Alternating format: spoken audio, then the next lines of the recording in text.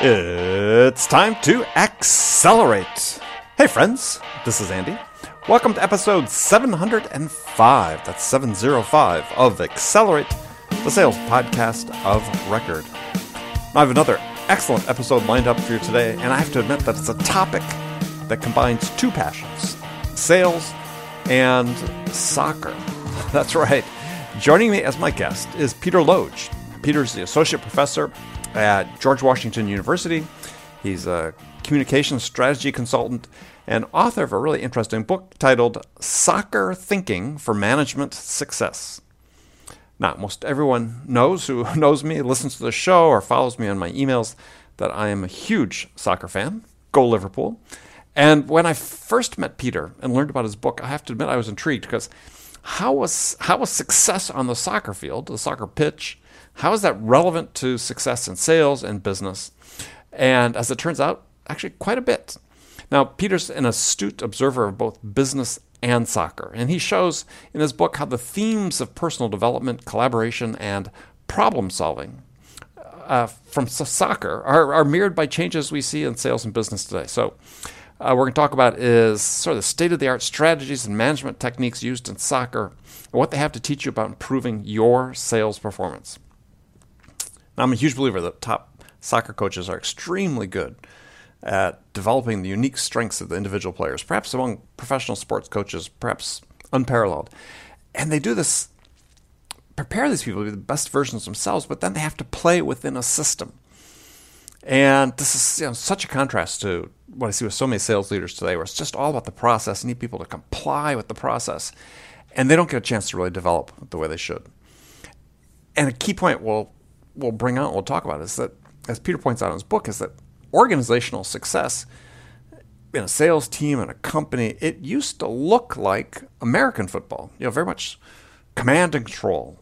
All the plays were centrally called. And now a successful sales organization, a successful business looks like soccer because it's a fluid system. It changes constantly. You need to be able to solve a problem together collaboratively in real time, much like in sales and in business. All right, so before we get to that, it's time to talk a little bit about the Sales House, the sales growth engine for B2B sellers. I'm here to tell you that your ability to quickly build productive relationships with prospects and buyers is completely based on how you communicate.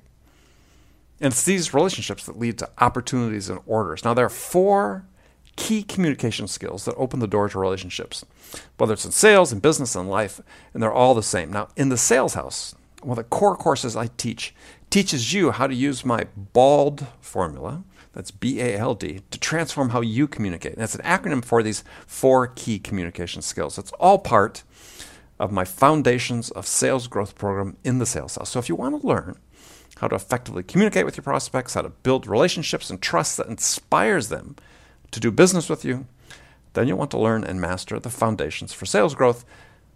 Just come to the Sales House. Come be the best version of yourself. That's thesaleshouse.com or thesaleshouse.com/join. All right, let's jump into it with my guest today, Peter Loge. Peter, welcome to the show. Thanks for having me. It's great to be here. So not all the way through your book, but really enjoying what I've read so far, Soccer Thinking for Management Success, which I'm not sure when you reached out to me that you knew I was this, crazy soccer fan. So immediately it jumped out. It's like, okay, definitely need to have you on the show. So what was sort of the impetus to, given your background as an academic, media studies and so on, what was the impetus to write this book? I've actually spent most of my time working in politics, senior positions in the House, the Senate, the Obama administration, lobbying, consulting, that sort of thing. And a good friend of mine, K Street, I am part of the revolving door. I think I'm one of the good guys, but everybody thinks they're one of the good guys. A friend of mine is Ben Olson, who coaches DC United. And I took over a division of a consulting firm here in town, and Benny was still playing. And I thought, I could use some brushing up on managing, right? I'd never had formal management training. And I called Ben, as a player, what do you like in a coach? And he told me, and it was sort of interesting. And I locked that away. I then took over as vice president of external relations for a quasi-governmental agency right about when Ben was leading, playing, and starting coaching. Mm-hmm. Whenever we'd get together, we would talk about art. He's a big art guy. He's a painter. He's a painter, I know. And management. And it turns out that a lot of the challenges he was facing were challenges I was also facing. I then brought Ben's insights, frankly, to the office, and it seemed to work. The metaphors seemed to resonate, and it kind of went from there. Very interesting. All right, so obviously your MLS team of choice is DC United. Season ticket holders from day one. Okay, and you enjoy the new stadium. Fantastic place to be. Yeah, well, you have to invite me down, and I'll come down in New York. I'll come down and we'll watch a match this year. Would love it. That'd be great. Thought I was going to give you a hard time. Your description of DC United in the book is a little obsolete now, since you talked about low budget, no designated players before Rooney and Knaus and Areola. So right. The lessons hold, but it's yeah.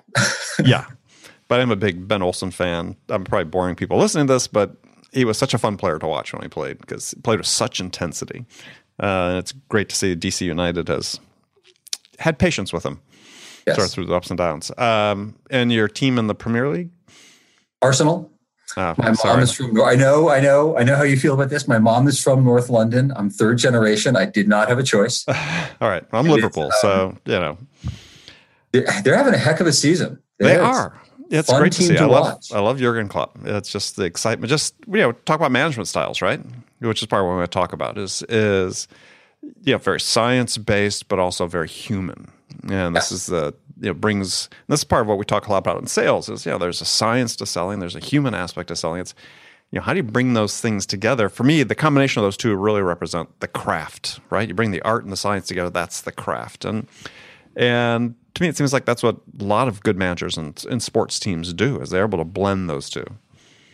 I think that's right. I think Klopp is exciting and fun to watch on the sidelines. Clearly very smart. He makes some really good tactical adjustments in games. He's got really good players, but he also knows where to put them. He doesn't say, figure it out. He says, here's the plan. You're good. I need you to do this. Mm-hmm. And as a result, and people want to play for him. You want to perform for Klopp. You want to feel his energy. So it's not just about getting the best talent.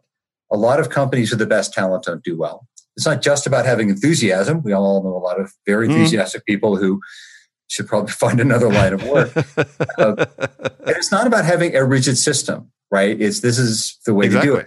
It's about mixing it. What talent do I have? How do I build a system that takes advantage of my talent strengths? How do I help them get better? Then how do I bring new people into a system I want to develop? And the Liverpool teams under Klopp have gotten better under Klopp because he has an idea of where the team is, where it can be, and how to get it there by managing a process. He didn't burn the building down. He didn't fire everybody. Right. And the lessons for business are, and you have a quote from Kevin Payne I'll get to in a second, which I thought was a great quote overall, sort of describing this thing. But the thing that I think makes successful managers, as well as successful in sports, as well as in business, which I think is something that Klopp does. It's something that Bruce Arena, who was previously the coach at DC United and LA Galaxy and the men's national team, obviously, for the U.S., was that, they have a process. But within that process, there is some freedom. But the freedom is defined by making sure people are unambiguously clear about what they're supposed to do. And it's not a micromanagement. It's, by having people be completely clear about what the responsibilities are, you actually then free them up. And, exactly. And this is the part I think a lot of companies miss, is they think that process means micromanagement. Right. I think one of the first advice Ben gave me when he was a player, and he played for a bunch of guys, including Bruce Arena, both in the World Cup and for DC United, and also at the University of Virginia. Right. And he's played for some managers who were not as successful. He said the thing about Arena was he always made it very clear what was expected of you. If you did poorly, he pulled you aside immediately, said that was a mistake. Here's what to do differently next time. If you did something well, he pulled you aside and said that was great. Here's how to do it even better next time. Mm-hmm. Instruction, clear and direct feedback. We've all been in the position where we have a boss who says things like "write better." What? That's like telling a soccer player run faster. If I could run faster, I wouldn't be playing for you. It's the specific direction. So if you're in a soccer field, it's 2 steps to the left. look backwards, talk more, whatever. In an office setting or in sales, it's and I think you do a good job of pulling this out of all of your guests. Make the human connection. The human connection matters. Mm-hmm. If you're not seen and trusted as a person, nothing else matters. So if you have somebody working with you or somebody you're consulting who leads with, I've got a great new VPN. Right. You're going to pull them aside and say, that's true, but you need to talk about the picture on their desk because that's the most important person in their life. Right. You'll get to the VPN, but lead with the personal, authentic connection. It's that specificity. It is, and it's this. So let's talk. Let's talk about this connection from. I'm going to take a sip from my Arsenal glass. Your Arsenal glass. Yeah, unfortunately, I have water, not beer in it. But so because that is a beer glass. So yeah, I think we sometimes overdo the connection between sports and business. Right, it's somewhat been cliche-ish. We see all these athletes that make living as motivational speakers and so on. But so I think the connections are pretty tenuous at times. But I think there are examples that are really good. And we're sort of at one point we'll hear a contrast between American football and soccer. But yeah, you look at American football, you look at the hated Patriots, and you can't help but admire what they've accomplished, right, and respect what they've accomplished. And due in large part to the management style, management philosophy of Bill Belichick. And you know, he's had a philosophy, but he's also been incredibly flexible and adaptable, right? Here's a team that, other than Brady, you know, it's almost like name me somebody else who's been on that team that was a star, right? Unlike a lot of other teams where they might have 3 or 4 or 5 stars, they've got Brady, right? And he's only successful if everybody else succeeds. I didn't hardly recognize anybody on the field against the Patriots or against the Chiefs this last weekend. I mean, other than having watched a couple of their games, you know, during the year, it's like, who are these guys? But every year he goes and finds players that are not necessarily the top talent. Not that they're untalented, because they're obviously able to play at that level, but not the top talent.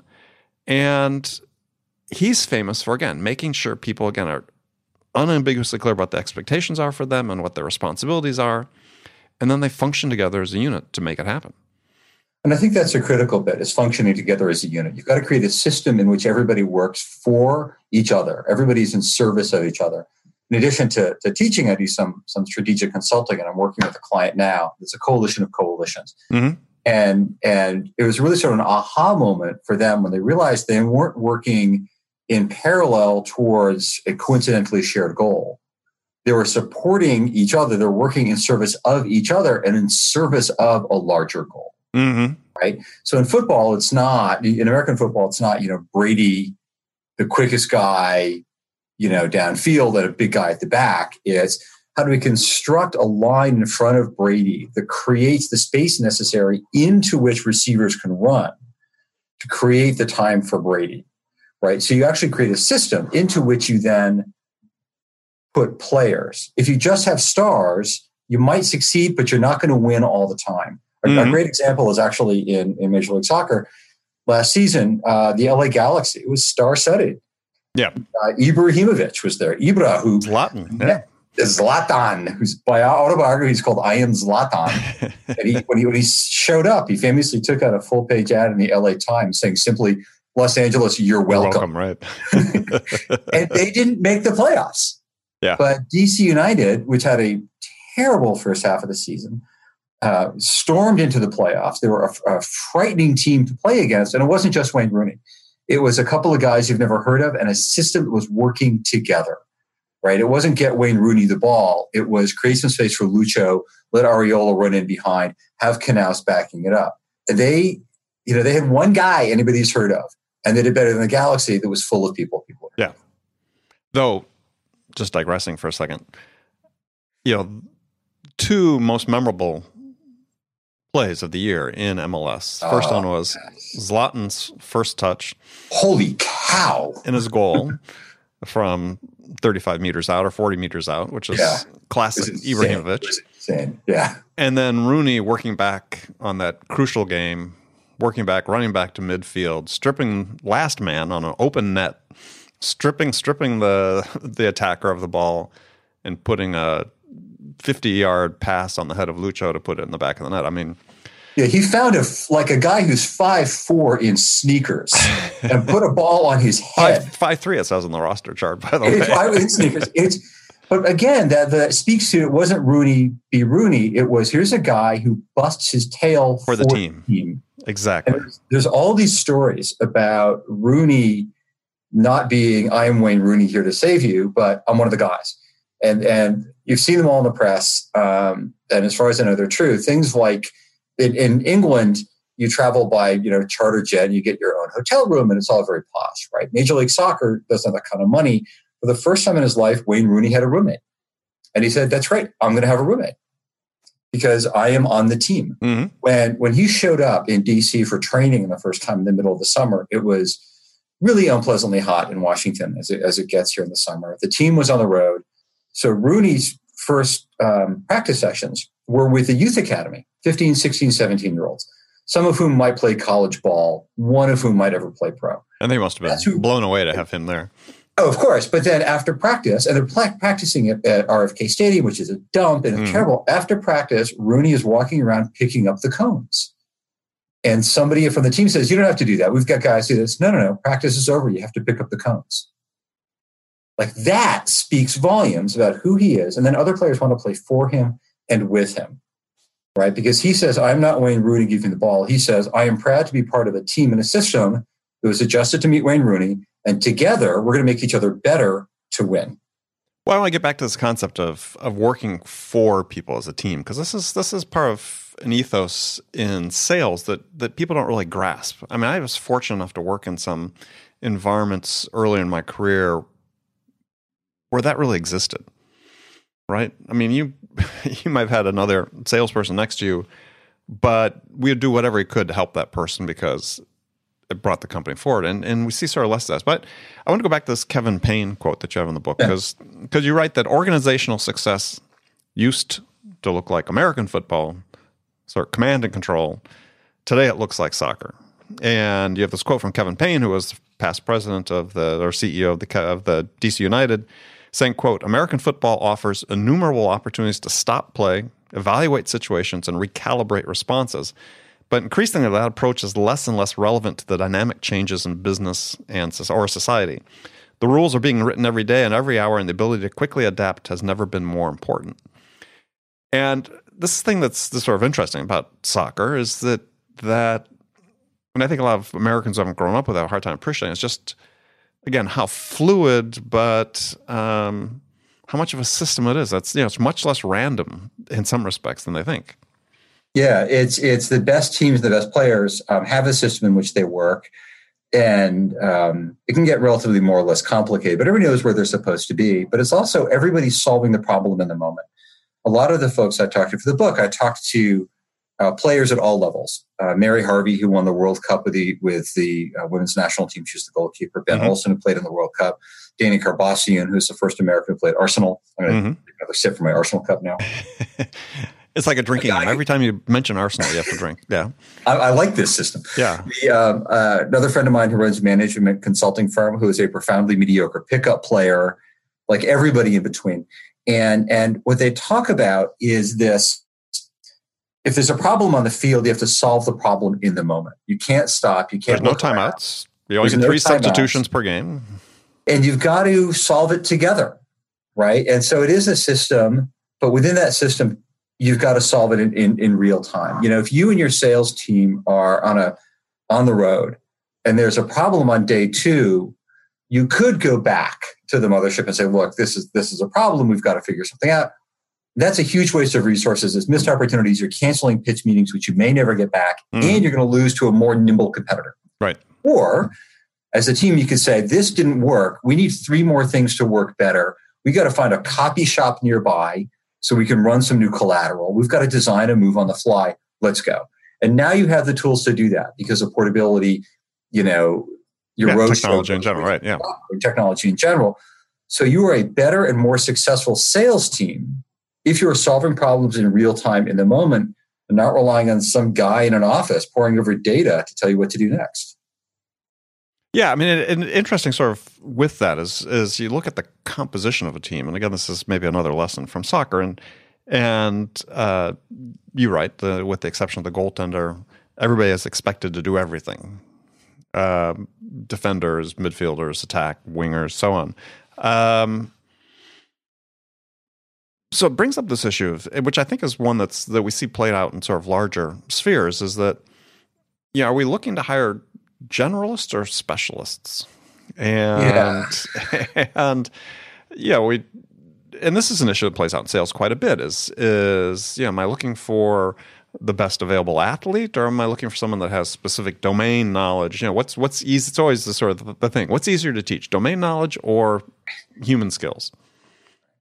And I think in my experience, the answer is both. When I was coming up, my training is in politics and done a lot of managing in it. Mm-hmm. When I was coming up, that was the division, right? You're either really good at a policy or you're really good at promoting the policy. And everybody had their box. I put the first member of Congress on the internet. You had the online guy. Who was that? It was Sam Coppersmith of Arizona. He had a gopher, which sadly didn't mean gopher information. It was developed by the University of Minnesota Golden Gophers. Yeah. And then Senator Kennedy was second with the website. He was right. Senator Kennedy's first with the website. It was early 90s. But then everybody had their responsibility. But now everybody's expected to be good at telecommunications policy, writing mail, doing public relations, whatever, but have enough of everything else so they can fill in and back up as needed, right? So I've been brought into leadership positions in part because I know enough about what's going on and can get smart enough, fast enough that I won't get anybody in trouble and I can be helpful. Mm-hmm. But my skill set is I prefer to play in the midfield. So I connect ideas, I connect people, and I make things go. Right. And I also know what I don't know, right? It requires a level of humility saying, I am now out of my intellectual depth. I need somebody to come back me up. And others then have to be confident enough in their technical ability. In the Obama administration, I was at the Food and Drug Administration, right? So others have to have the confidence to say, look, I know way more about the chemistry of opioids than you do. I'm going to step in and fill this gap, but I'm weak on explaining this to policymakers. And then that person and I then don't just become his or her skill set plus mine. We become together much more potent, right? So it's not, do I want the specialist or the generalist? It's how do I want that ratio to look? And the answer to that goes to your earlier point, which is it depends. And it depends on everybody else around you and everybody else on the team. Because you're part of a system. You're not hiring a person, you're developing a system with people in it. Yeah, and the system doesn't necessarily mean being rigid. It doesn't necessarily mean that everything's about compliance or conformity. It's a system. And I think this is an issue we've run into in sales quite a bit, is that one thing automation has enabled is more rigid systems, right? Because you're able to track data, you're able to track activities, and you can sort of enforce systems better than you could before because it's just more visibility into what's going on. But what's been lost oftentimes is the development of individual strengths, right? So you really don't know what that balance is suddenly, I think. And I think part of it is you have to find it. Lori Lindsay, who's on the U.S. national team, played in the Olympics, the World Cup, Freedom March and Spirit, said when you enter a team, you've got to figure out your place in that team. How can you add to that team, right? So you've got to figure out the system around you and where do your strengths and weaknesses play, and it's the team that wins. Dana Karbassian, kid from Roanoke who played at Arsenal, who now runs an online video game company. Well, unfortunately, never got his chance because of his injuries. But because his injuries, he was the next great, which is other lessons in there. You're the next great star, and then suddenly, you're not. He said he quickly learned venture capitalists invest in teams. So he was good at what he did, and he thought that was going to be enough. And he realized that nope, boardrooms are just like locker rooms. I need a team. So what does the team got? Where are the strengths? And he developed those quickly, and they're doing pretty well. Yeah. So he's back here in the States, or is he still? He's still over in London. He runs this online company, Player Maker. It's online soccer video game. Got it. And he was doing some scouting for Arsenal. I think he might still be doing some scouting. Okay. Mostly being Danny. One of the great parts about writing this book is people who would never otherwise talk to me returned my phone calls. Yeah. And he called me a couple of times. And once I get over the, oh my God, somebody from Arsenal is calling me, really nice, generous, kind guy who is comfortable with what he's good at and comfortable with what he's not, which is fantastic. Yeah. Well, I sort of follow on to the points we were just talking about is another quote from the book from Ben Olsen, manager of DC United, which I really liked, which is saying the best way to win is to play, he said football, but we'll call it soccer, where everybody expresses his talents. And I think for managers, that's such a potent statement, right? Is because I think, again, we're sort of in this age, not just in sales, we'll see it in a lot of places, where people sort of look at the primacy of the process over the people. And I think one of the geniuses of Belichick, we talked about before, was everybody thinks that his process has been the same throughout the years, but it hasn't, because he's adapted it to the people he has to let them express their talents, and to do their jobs. And I think this is a point that a lot of managers miss, is they think that, their process, their system is sort of this unbending, unyielding thing, and the people are interchangeable cogs. And especially in sales, it's just the opposite, right? If you want interchangeable cogs, then hey, let's bring in AI and the robots will sell.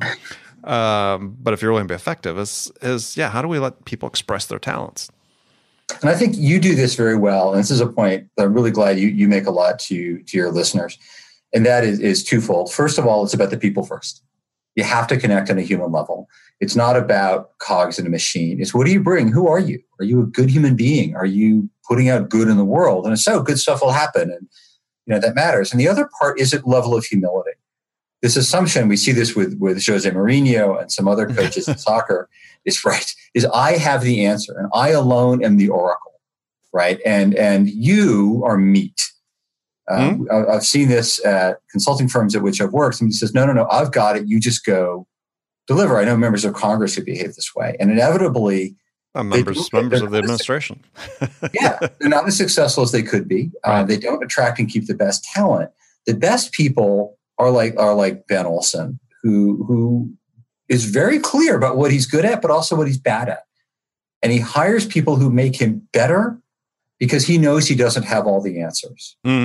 Right? If you watch him during practices and games, he's constantly conferring with his assistants, with his top players. He and Rooney have a good rapport. He's the decider, right? Nobody's questioning whether or not he's in charge. But he has a level of humility, which is also itself ultimately human. And I know that that's really important to you and your guests, and I think you're spot on with that. Yeah, well, it gets back to this thing that I've talked a lot about recently, and others have as well. It seems to be, actually, the New York Times had something about it, not that last couple of weeks, about the whole Dunning-Kruger effect, right? Yes. and that is humility, the ability to recognize your limitations, which if you suffer from the phenomenon of the Dunning-Kruger effect, you can't.